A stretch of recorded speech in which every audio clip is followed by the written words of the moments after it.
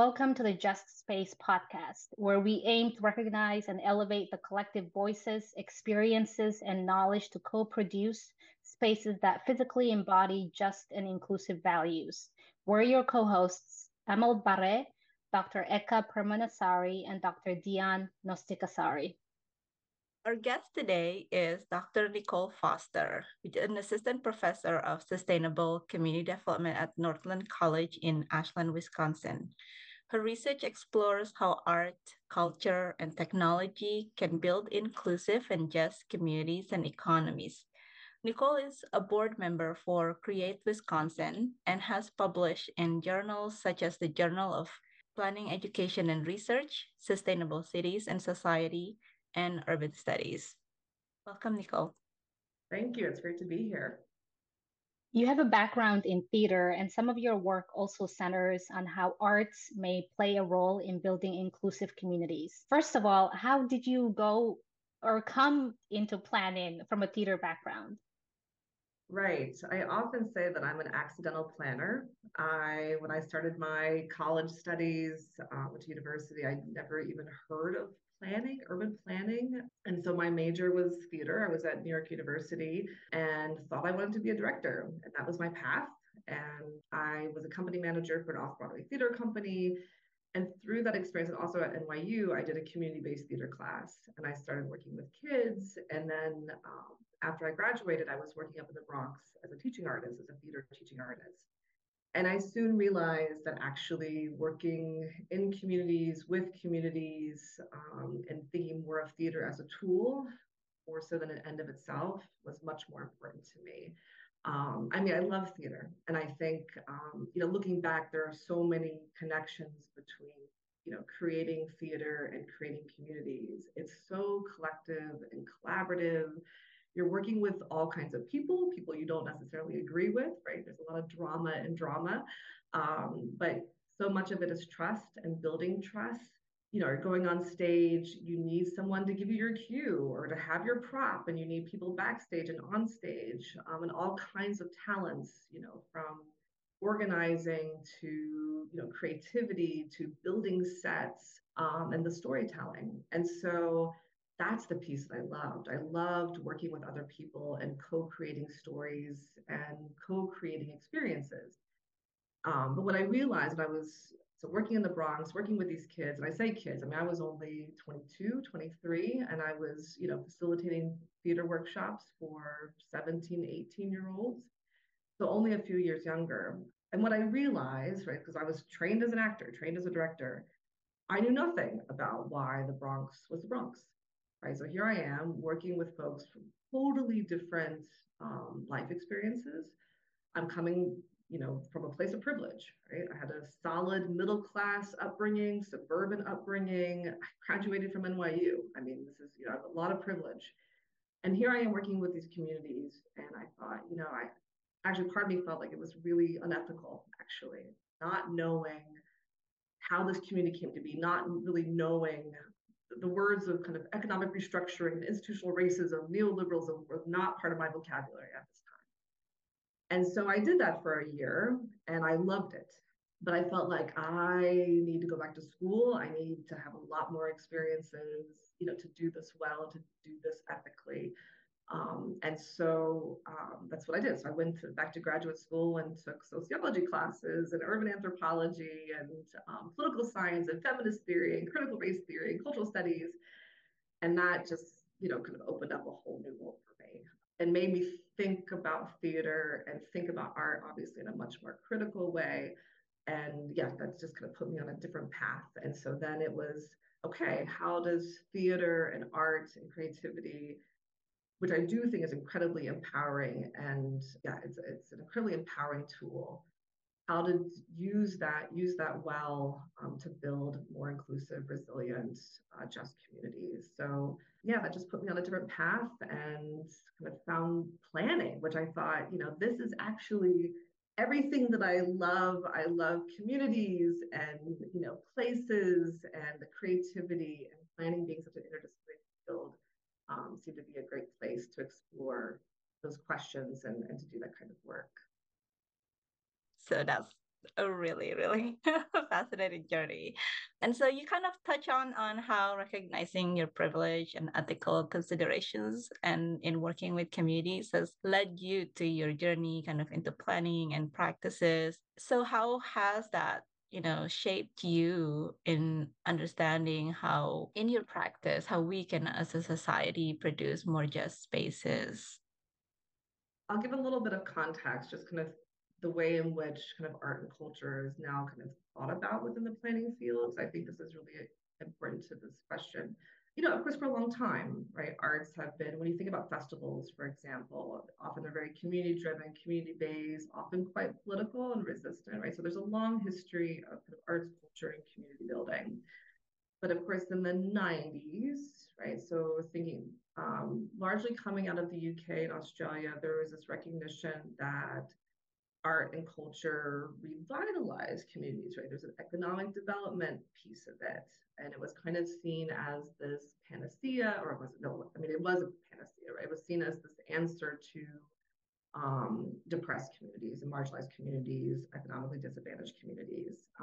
But it was, economic development, but it was culture. So it was inclusive. It was automatically, had this social value and cultural value. But as we know, there's a lot of kind of downsides to kind of culture-led development revitalization. We see a lot of gentrification and displacement.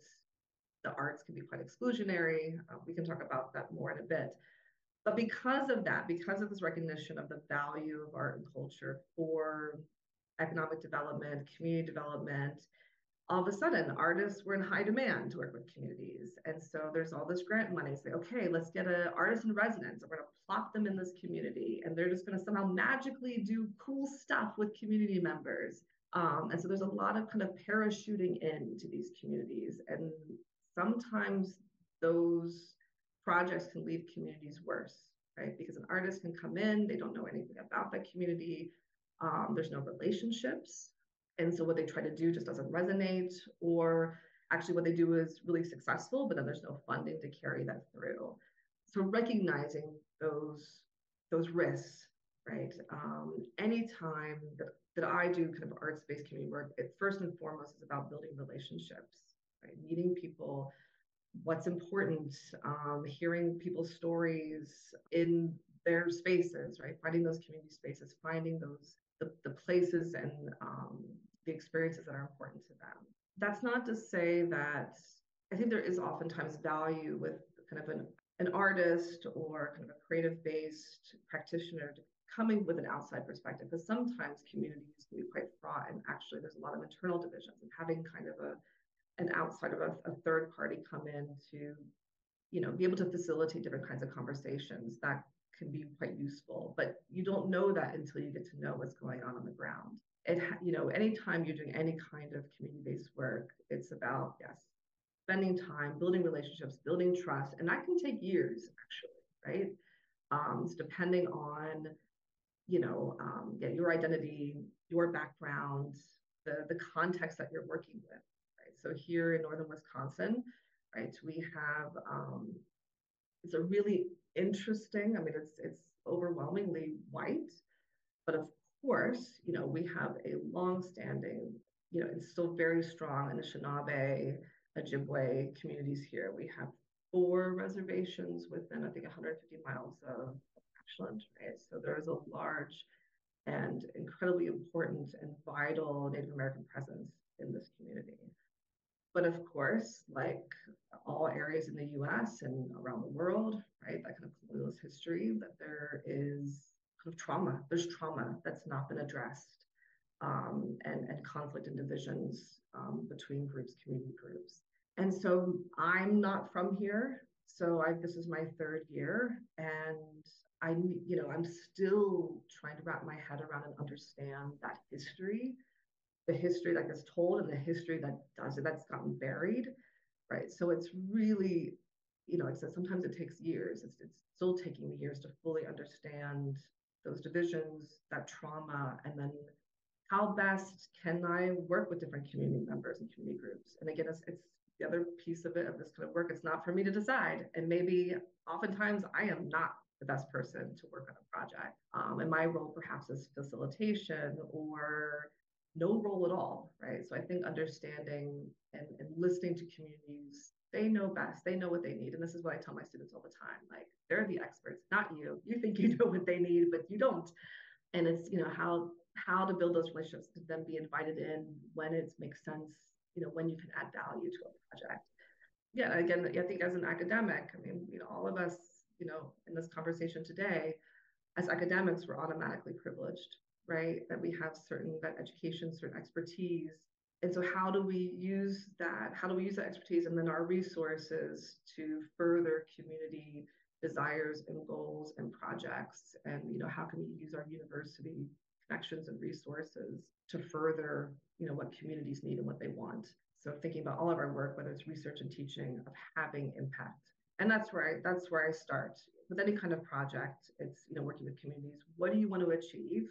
What's the impact that you want to have? Okay, and then we're going to build a project around that.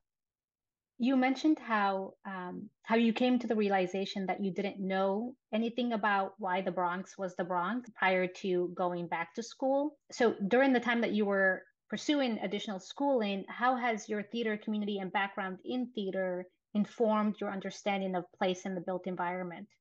Looking back now, there's so many connections when we think about, again, it's collaborative, it's collective, any kind of community building project. It takes all kinds of talents and skill sets and experiences to do that well. So the more diverse, the better in terms of that expertise. And then, from a set kind of placemaking, thinking about thinking about streets and lots and buildings and spaces. How do you create the context for the kinds of interactions that you want to have, right? So if you're trying to create a space to enable people to connect and to communicate and share experiences and share stories, that certainly does kind of feed into kind of how we think about public spaces and community spaces, of building.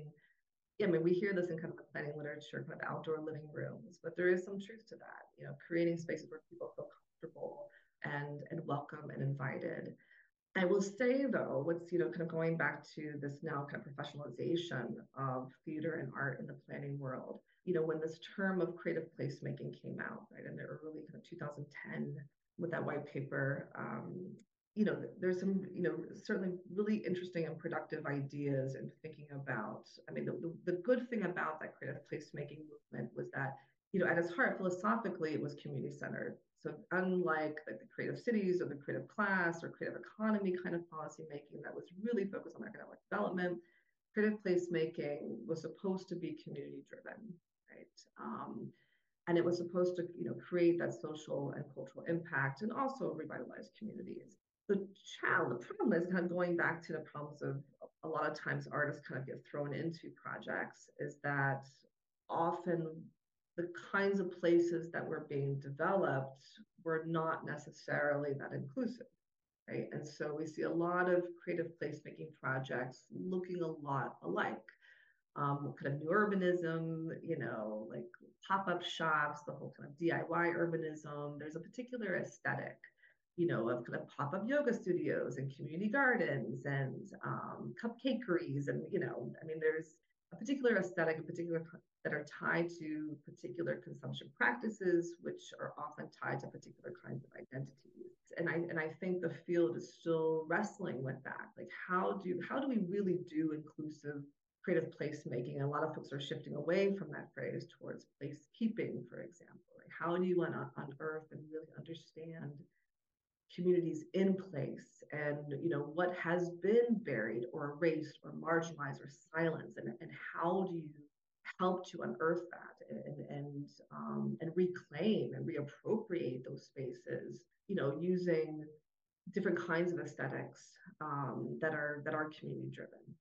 And so, and that's again really challenging when we think too about arts and cultural fields are often quite elitist, right? There's that kind of high cultural capital. And so it's, how do you kind of support and build and identify community-based artists that are from particular communities? I mean, maybe even kind of shifting away from the term artist, like everyone is creative, was like, how do you facilitate and create opportunities for people to express themselves in creative ways? And, I think that's just been a challenge in this field, is oftentimes you have experts coming in to facilitate processes, but there's, they will have their own biases and their own kind of aesthetic assumptions that are like often so tied to identity. So I think it's, bridging that kind of understanding from planning and, graduate school, and also just working with communities, and also wrestling, I think, with the contradiction and tensions that are inherent to kind of arts-based practice. But so that's the kind of the critique. But on the flip side, I think there's something, I think art and creativity, especially when it's coming, being able to create spaces for people to express themselves in new ways, it can be quite empowering, and it can, to be able to communicate something or express something in a different kind of way, it just opens you up to possibilities. And I think for folks to rethink their communities in a new way, and to be imaginative, and to be able to dream what's possible, arts-based methodologies and practices really help to do that, and think about your space in a new and different way. So I think, theater and art as a tool in planning process and placemaking, placekeeping, it can be used for good or bad, right? But I think it is, again, going back to thinking about it as this empowering tool. It's just really, I think it's important, like, who is facilitating that process, who's at the table, who's, organizing that project, and just making sure that's as inclusive and kind of that the power dynamics are as flattened as possible, to enable community members to really drive that process. So there's a really, dynamic processes that happens in what you just described, right? This process of coming together, reclaiming space, and alternatively thinking about how those can become. And I think that's interesting in terms of, how the intersections between the idea, and I think you've touched this on some other works, in terms of the idea of the rights to the city, and intersections with the way people can come together around projects and ideas and collective values. How does this look like in our everyday lives? So it's interesting, right? So I, again, not knowing this in the beginning of my theater academic professional journey, but Lefebvre, who is often kind of is seen as kind of coining that phrase of right to the city. He was very close with Guy Debord, in terms of the Situationists, and so the Situationists of like 1950s and 60s in Paris, and doing all these really disruptive things in the streets, theater, and I forget what was the phrase of it, but yes, it was kind of these disruptive, creative, radical, artistic practices to try to jolt people out of kind of the complacency of everyday life, of kind of the ways in which capitalism was dominating their everyday lives.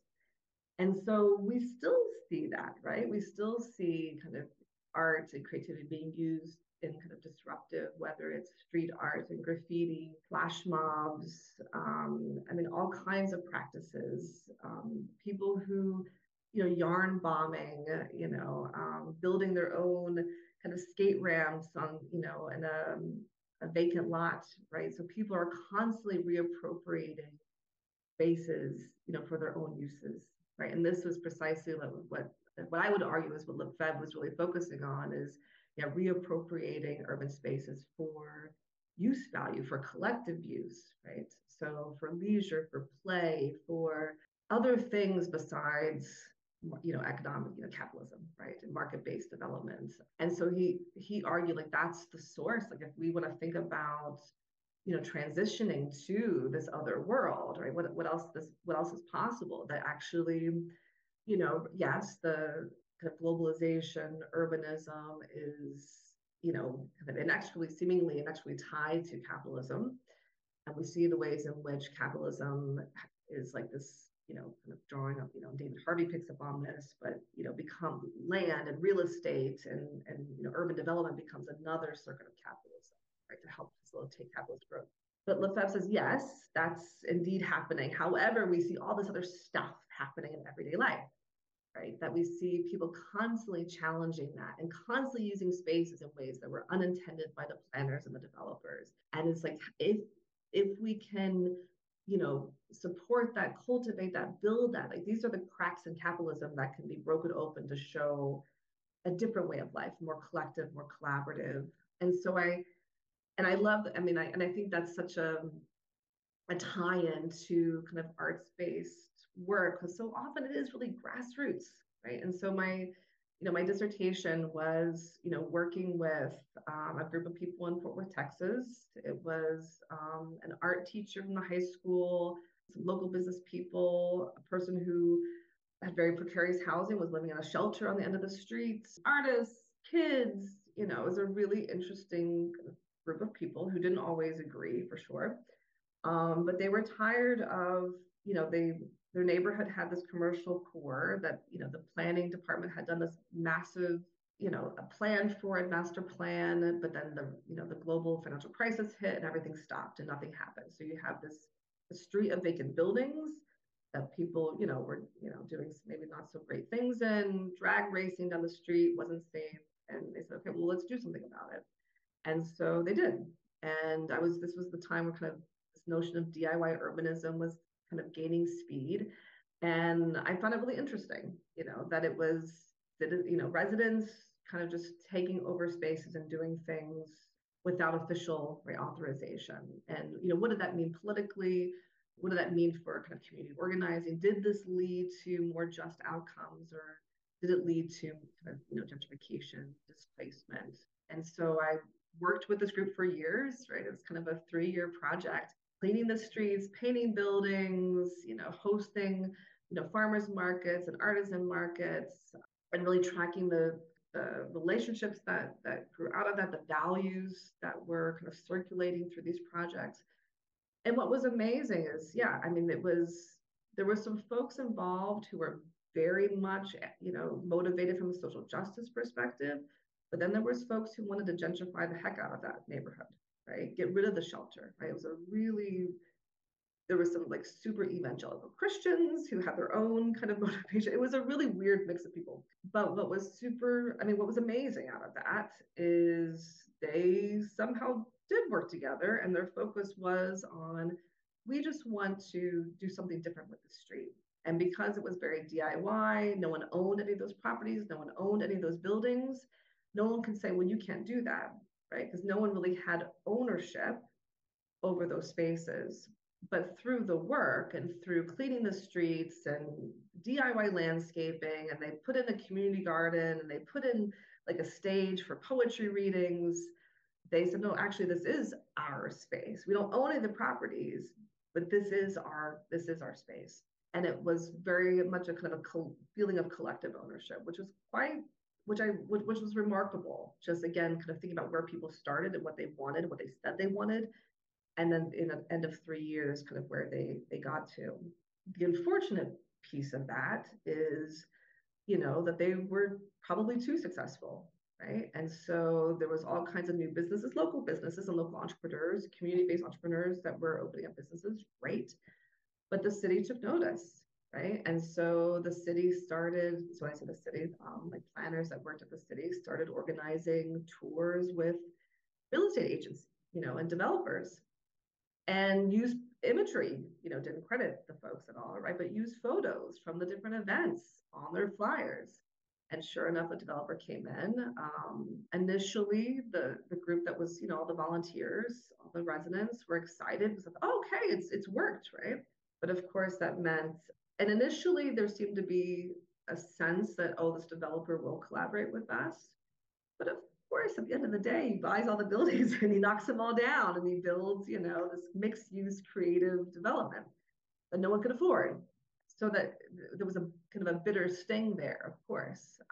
But I think, like, if you were reading the story, if you weren't kind of involved with that project, you think, oh, well, here's another example, right? The artists come in and then everything gentrifies. But that's not at all.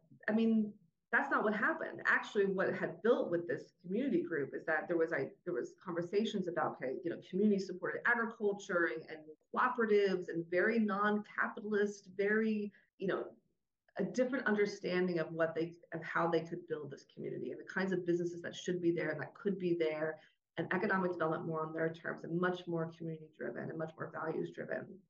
it wasn't until the city got involved and brought these developers in, and the city also kind of shut out the community members, didn't invite them to meetings, and it was a lot of backroom deals and backroom conversations. It's like, no, it's the politics, right? And it's the policies behind the scenes, and and the pace of change was so quick. It was just too hard to then kind of organize, against that, when they thought for a long time that actually the city was on their side, and this developer even was on their side. So it's much more, I think, this kind of everyday resistance through arts happens all the time, and people are kind of working on the communities. The challenges, of course, is we're often working within this context of neoliberal development, especially in Texas, right? It's all about, private property, private ownership. So that's a challenge. The politics is a challenge. That story could have played out very differently, right, depending on the context. I work in housing and I feel defeated almost every day at the lack of acknowledgement around the value of placekeeping and supporting communities in place, particularly with respect to housing stability and preservation. There are a lot of reasons for this that are grounded in the extractivist nature of capitalism that we live in. But I feel that our obsession with growth and attracting investment, particularly in the field of planning and economic development, obstructs our capacity to center people, especially those from underestimated and historically excluded communities. What practices are you seeing being applied and experimented within your community that aim to prioritize or integrate placekeeping and communities in place values? I think this speaks to the challenge of this work is that people think, again, kind of arts and culture is the answer. And it's not. How can kind of an artist solve, right, this kind of, when we think about the long-standing disenfranchisement of people, and when we think, I'm working in Wisconsin, and I'm sure you're familiar with the book Evicted that came out and made a splash, a few years ago, focused on Milwaukee and the kinds of housing politics, and this, these are, generational. We think about the impacts of redlining, for example, and how can artists, right, solve that or fix that? That's just not. We have to. I guess we have to. Right. That's not a. That's kind of, I think, expecting too much from an artist to come into a community and somehow figure that out. But I do think it's being able to kind of amplify those voices and tell those stories that often get kind of silenced and marginalized. Right? That's a key piece of it. And some of the work of Deanna, I don't know if I can kind of share some of the work that we've been looking at right down in Houston, and kind of thinking about this these neighborhoods that are being threatened by highway expansion, and that these community groups are trying to make visible faces and places and memories attached to particular places that may actually already be displaced. It's like, look, this is our history. These are our stories, our memories. And if you bulldoze over this and displace all of us, right? That's gone too, right? It's not just the building; it's that history that can be drawn upon. That's such a source of strength for people.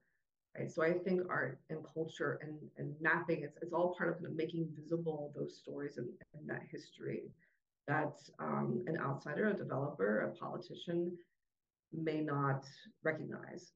At the end of the day, they may not care, right? But stories, compelling stories, do help to collectivize, and in terms of the politics and organizing and getting that message out and building and garnering support, and building, and creating coalitions and creating allies and seeking out those allies.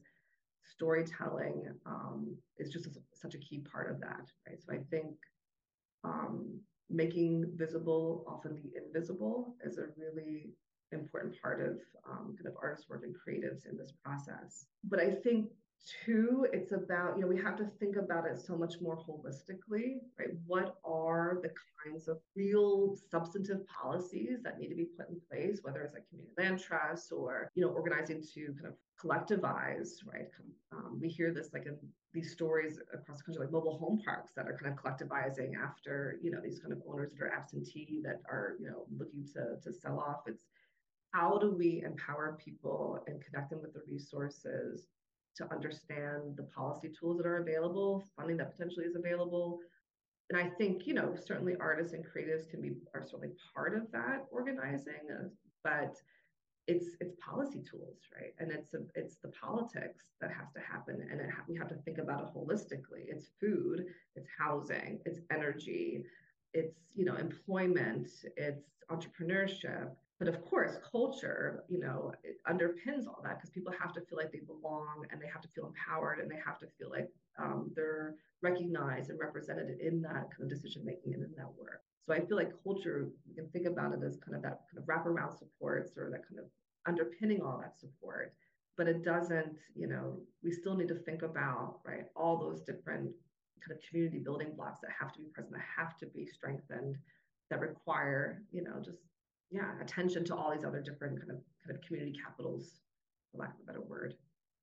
It's very interesting, the projects that you mentioned. And I think working with the community members and managing expectations, they are not easy, and it's always being challenging. So how, for instance, like in one of your projects, how do you manage these kind of various community goals and motivations while trying to kind of like attempt to earn their trust? Because I think trust is also the most important thing in working with the community.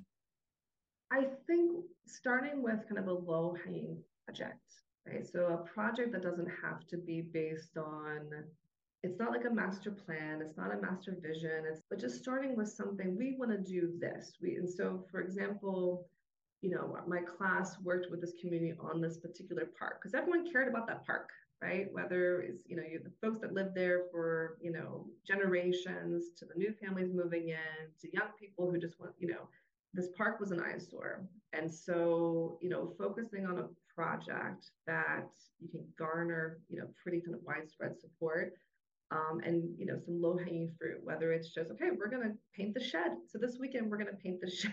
That's the forming shed. That's, again, an eyesore. But we're going to do it in such a way that everyone is going to have a hand. So whether it's, creating a design where everyone gets to contribute something, or bring something from home, or, something that also that you can be a kid to, a 90-year-old, right? So finding projects that are really inclusive, of ability and of age, focus on something that that is not too controversial, because there's something, and then kind of building from that, right? Really low hanging fruit, and just kind of, okay, so then we did this and we were successful. What do you want to do next? Right. And so it's kind of layered. I mean, and also it depends on the community, because sometimes actually there is, some a community structure that's already in place, and there's, people really involved. Of course, with that, it can be a little bit exclusionary. So how do you open that up to new participants? But I find kind of starting with thinking about projects as opposed to plans, I find are more successful. And eventually getting to a plan, just trying to think like, for that project I mentioned in Fort Worth, I mean, yeah, it started very small, like a block. Like it started with a vacant lot, and then it was a block with some buildings, and then it was a building down the street, and then it got to a point as a plan.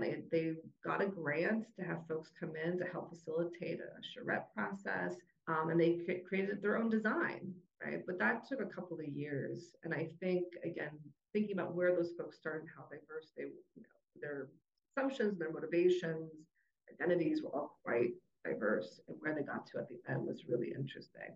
And like, just thinking about another project when I was after finishing my degree in Texas, I was a research fellow in England for a couple of years, and working with artists and technologists and community groups. And there was a project that was going to potentially be vulnerable to development. And so we worked with a community group, kind of there was some development that was slated for down the road in a couple of years. It's like, okay, we have to actually start organizing. And this was a very diverse neighborhood. You had some like kind of, residents who had been there again for, years and years and years, kind of aging older residents, and then you had a lot of newer kind of immigrant families, Somalian families, and they were kind of cheek and jowl also with other kind of ethnic-based communities around there. And so it's like, okay, well, how do we even start to bring these different people together? And so it was so I was there kind of the academic to help with kind of facilitating the partnership and also kind of evaluating the process. So it was me, and then this community-based group, and then this arts group. And they brought in an artist who kind of facilitated a fly posting workshop. And so creating kind of posters about things going on in the neighborhood. And it was women only, women identifying only, thinking about kind of some of the cultural expectation on gender. We thought actually creating kind of a safe space for women identifying folks only would be appropriate in this context. So you have these women, again, it's like this wild range of women you probably never like met. I know they've never met before, working to one kind of the artist led us through this process of finding first your own font. Like, so she does like a lot of print work and like big billboards and, with these statements, very powerful political statements. And so she's all about fonts and typefaces and, kind of print art. And so we all kind of found our own font. Like we all created our own kind of typescript. And then, she led us through this process to focus on, okay, what is it about the community that we're really, upset about, or want to say something about. And it ranged from housing as a right, to these some of the older ladies talked about these lycra lads that were on their bicycles and like would be like almost mowing them over as they're trying to cross the street. And then air quality and pollution issues and littering and kind of basic stuff, basic community stuff. But what was really cool is that we all made our posters and then we went out and posted it all over the community, all over the neighborhood. So, taking folks through this process, and helping each other, like posting them up, which felt kind of like, ooh, are we allowed to do this? Right? This seems quite transgressive. But it was it was an amazing process of individually kind of being able to find your voice and find what matters to you. And of course, this whole process, talking, we're all sitting around this table, collaging and making our prints, sharing stories, learning about each other, talking about our experience in the neighborhood, your history of that neighborhood. And so you have relationships that are just because you're creating this thing, you're creating this, this poster that you're about to put up, and then going out and doing that together. By the end of it, it's like we're a group. We're maybe not friends yet, but kind of feels like friends. It would be folks that if you would see in the grocery store or the cafe or at the bus stop, you're like, oh my gosh, how's it going?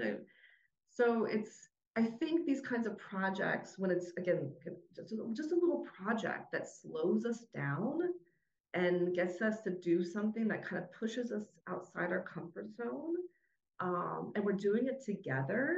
And so we all feel a bit vulnerable. We all feel a bit nervous about it, but we're doing it together. There's just something that, relationships come out of that. And of course, there's food, right? So always having a meal that we share, always helps as well. And so, I think facilitating a process like that, I mean, as simple as it sounds, it's quite a powerful experience. And to do that collectively with others, suddenly they had a core group of people that were interested in doing more, right, with this group, and interested in coming to that meeting about this new development and whatnot. And they knew people, and they knew very different people. But something very low hanging, project based.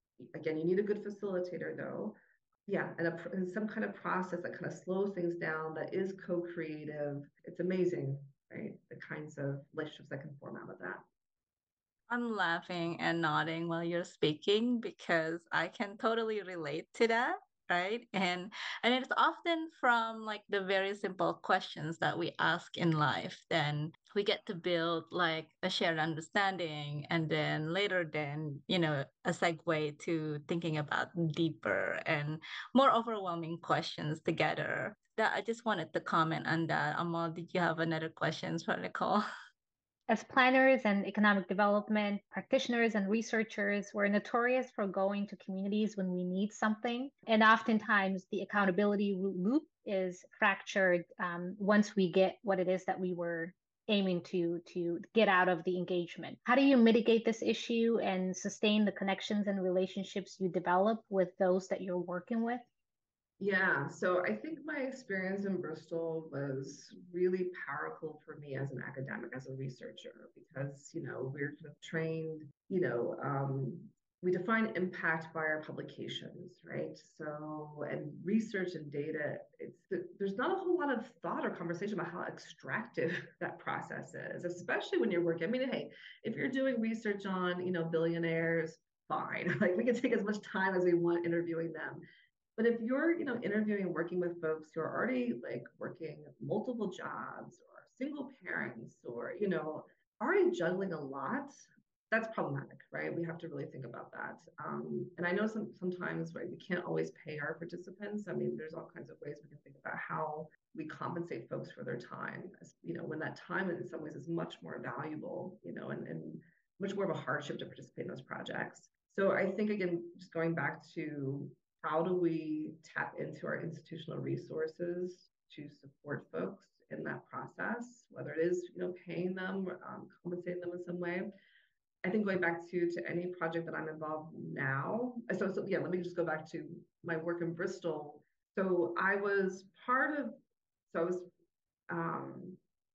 housed in what was called the Pervasive Media Studio. So it was kind of sponsored by my university, but it was actually a space in an art center, right? And it was a space that would have residents, and again, people could apply, and if they were accepted, they would have the space for free to work on their projects. So it was artists, it was technologists, and it was researchers with the idea of, folks are working together and collaborating, sharing ideas, amazing things will come out of that. And so it's kind of a free, you have to apply, but it's basically a free space to work on your projects and to get ideas. And I remember going to, it was probably my first week there, and I'm a research fellow, so I'm tied to this project, and they're talking about evaluation. They're talking about, how we're going to evaluate this program that we're working on. And of course, as a, fresh out of my freshly minted PhD, I'm talking about numbers, I'm talking about, all these kind of evaluation, more research methodologies, right?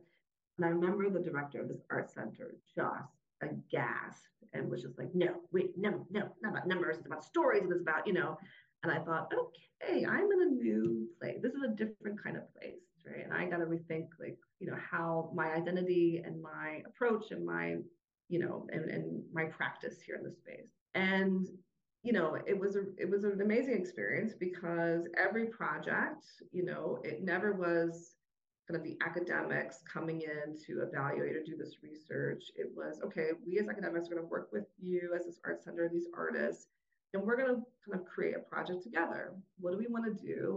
What do we all want to get out of this? And so part of that process and the evaluation also has to be collaborative, right? So it's not us saying, okay, we're going to research this and try to, find out the impact of this on this.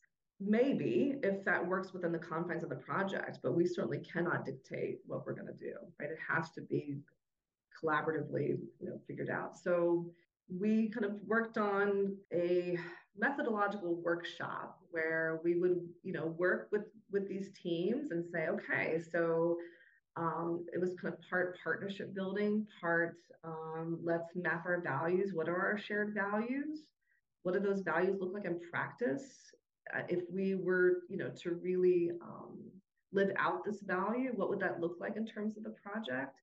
And that's where we start, just to make sure that everyone felt that everyone's values were collectively represented in the project. And that is what drove the desired impacts. And that's what drove the research questions and the kinds of data that we would collect and how we would collect it. Everything had to have impact and value for the participant. And so that's kind of how I start my projects now. It's not, oh, I have a research question. I might have some ideas of what I want to explore, but it's about, through those relationships with community members or through artists, okay, what are we excited about together? What do we want to work on together? And, if I can kind of build, okay, so I have these research questions. Oh, I have these interests too. Let's kind of, cook something up together. And so starting the process on the ground floor with research partners, so it's not just our kind of subjects or participants, but these are our research partners, our research collaborators. And what are we going to build together? What are those questions? What are our methodology? So it's, and I will say, like, I recently published a paper on this process. And certainly some of the feedback was, oh, you are not objective enough. You're not neutral enough. But we're never neutral. We're never totally objective, right? And so I feel ethically, maybe it's not pure research, but I don't care. Like, our research should have impact in the world and do good in the world. And I think, and not be extractive. So I will gladly claim my, subjectivity and my bias in these projects if it means that actually the research will, to me, for me, in my perspective, more of a chance of having an impact. I just can't do pure research anymore. Well, speaking of excitement, what are you most excited about these days? Oh, wow. So what's been super cool. So despite, my theater beginnings, finishing the PhD, research fellow, I've been doing research and teaching. I say that with like, I shouldn't say that with that tone. It's been great, right? It's been great, but I have missed being creative myself. So I recently directed a play at our community theater, and we just finished on Sunday. So 7 weeks with this amazing group of people and all these volunteers, and helping backstage and building sets and painting sets, and like it was a beautiful story, and like people are crying at the end and laughing, and to create that kind of experience for our community with this group of people, that was just phenomenal. Like, okay, I got to bring more. I got to not just study and research this stuff. I got to continue doing this stuff. So that was really awesome. So doing that work here, so just kind of going back to the introduction, I live in Ashland, Wisconsin. It's a rural community. We have about 8,000 people on the shores of Lake Superior. The closest city is Duluth with about 80,000 people. So we're kind of out there. And that's about an hour and a half away. And I think all the research I've done on kind of arts and creative economy has such an urban focus. And so I'm living here, I'm thinking, why the heck are all these like really amazing, creative, talented people living here? It's not easy to live here, right? Because just weather-wise, we get massive amounts of snow and it's freezing cold. Pay is really low. Everyone does this kind of more on a volunteer and hobby basis. Like, why are people here and doing all this work? This kind of sharing their talents in this way. And so I'm excited to tell a different kind of story around creative communities and what that looks like in a more rural part of the world, because you just don't see that talked about in the research, and all the policies are so focused on kind of urban centers and innovation, and that's certainly not the driving force here. And so thinking about what lessons can I draw from this part of the world, and what does that mean to kind of rethink cultural policy, creative economy policy that is more values driven, that is more about that social and cultural value. And not to say that it doesn't have anything to do with economic development. Of course, people should be able to thrive and should be able to have the resources that they need to live good lives, right? But kind of rethinking that calculus, rethinking what that actually means. Because up here, like the quality of life, there isn't a lot of money. It's a really high quality of life, and it's this amazing community. So being able to kind of use this region, this area to kind of tell a different story about creative communities that are alive and well in rural parts of the world, despite the fact, that they don't show. If you do any kind of data analysis using census or kind of industry data, occupational data, it says that we have zero creativity up here, right? Because there's no one, there's no real jobs, despite the fact that it's richly creative and incredibly talented. And again, how do you make the invisible visible? So I'm excited about kind of making that invisible creativity visible. And then what does that mean in terms of what really matters in terms of quality of life and communities? And I think non-traditional ways of data and doing research is so big in being able to tell such stories of things that are happening, of life that is being created in non-urban settings. That is, those are communities are overlooked again and again. So it's really exciting to hear about your excitement. We've covered quite a bit, but I wanted to make sure that there wasn't anything that was on your mind that we missed that you would like to highlight. That's been super fun chatting with you all. It has been fun for us as well. We're so, again, like so appreciative of the opportunity to connect with you and you sharing your time and stories with us from your work. Of course, like I said, I probably could, I can talk about this for hours. So I feel like I've talked way too much, but no, it's been great to share and just kind of reflect on, just to say that, often planners think about art and culture being as like the answer, right? The answer is culture or answer is arts. And no, like, I mean, in some ways, yes, because culture is about, yeah, shared meaning and shared understanding. So yes, in a sense, like that is what it should be all about, but they don't mean it that way. They mean it in terms of, okay, plug in art, add art and stir, and somehow we'll get better outcomes and we'll, revitalize this community. And just to say it's part of the puzzle. It's kind of the glue, perhaps, that kind of connects people, or it's just it's never quote unquote the answer. It should never be the answer, but just always just kind of it's just part of our kind of shared human experience. Right? And so how do we create opportunities to connect and to share our stories and share our experiences in ways, yeah, to help people feel like, yes, I belong. Going back to kind of the placekeeping aspect of this work, that, kind of unearthing those stories and, yeah, creating that sense of belonging and actually attention on what actually really matters and what really we should be striving for. And it's, communities where people can thrive and can be creative and have these, transformative self-actualizing experiences. I think does happen through art and culture, but of course, housing, energy, food, right? All of these other systems, we have to think about it holistically, right? Part of this kind of broader ecosystem of what's needed. But so culture is never the answer, but it's always necessary. Thank you so much again for sharing your experience and expertise with us. And it's been really, really great conversation. Remember, together we can make a difference and create sustainable, equitable, and thriving communities for all. Thanks for listening, and until next time, this is Eka Permanasari, Dian Nostikasari, and Amal Bare signing off.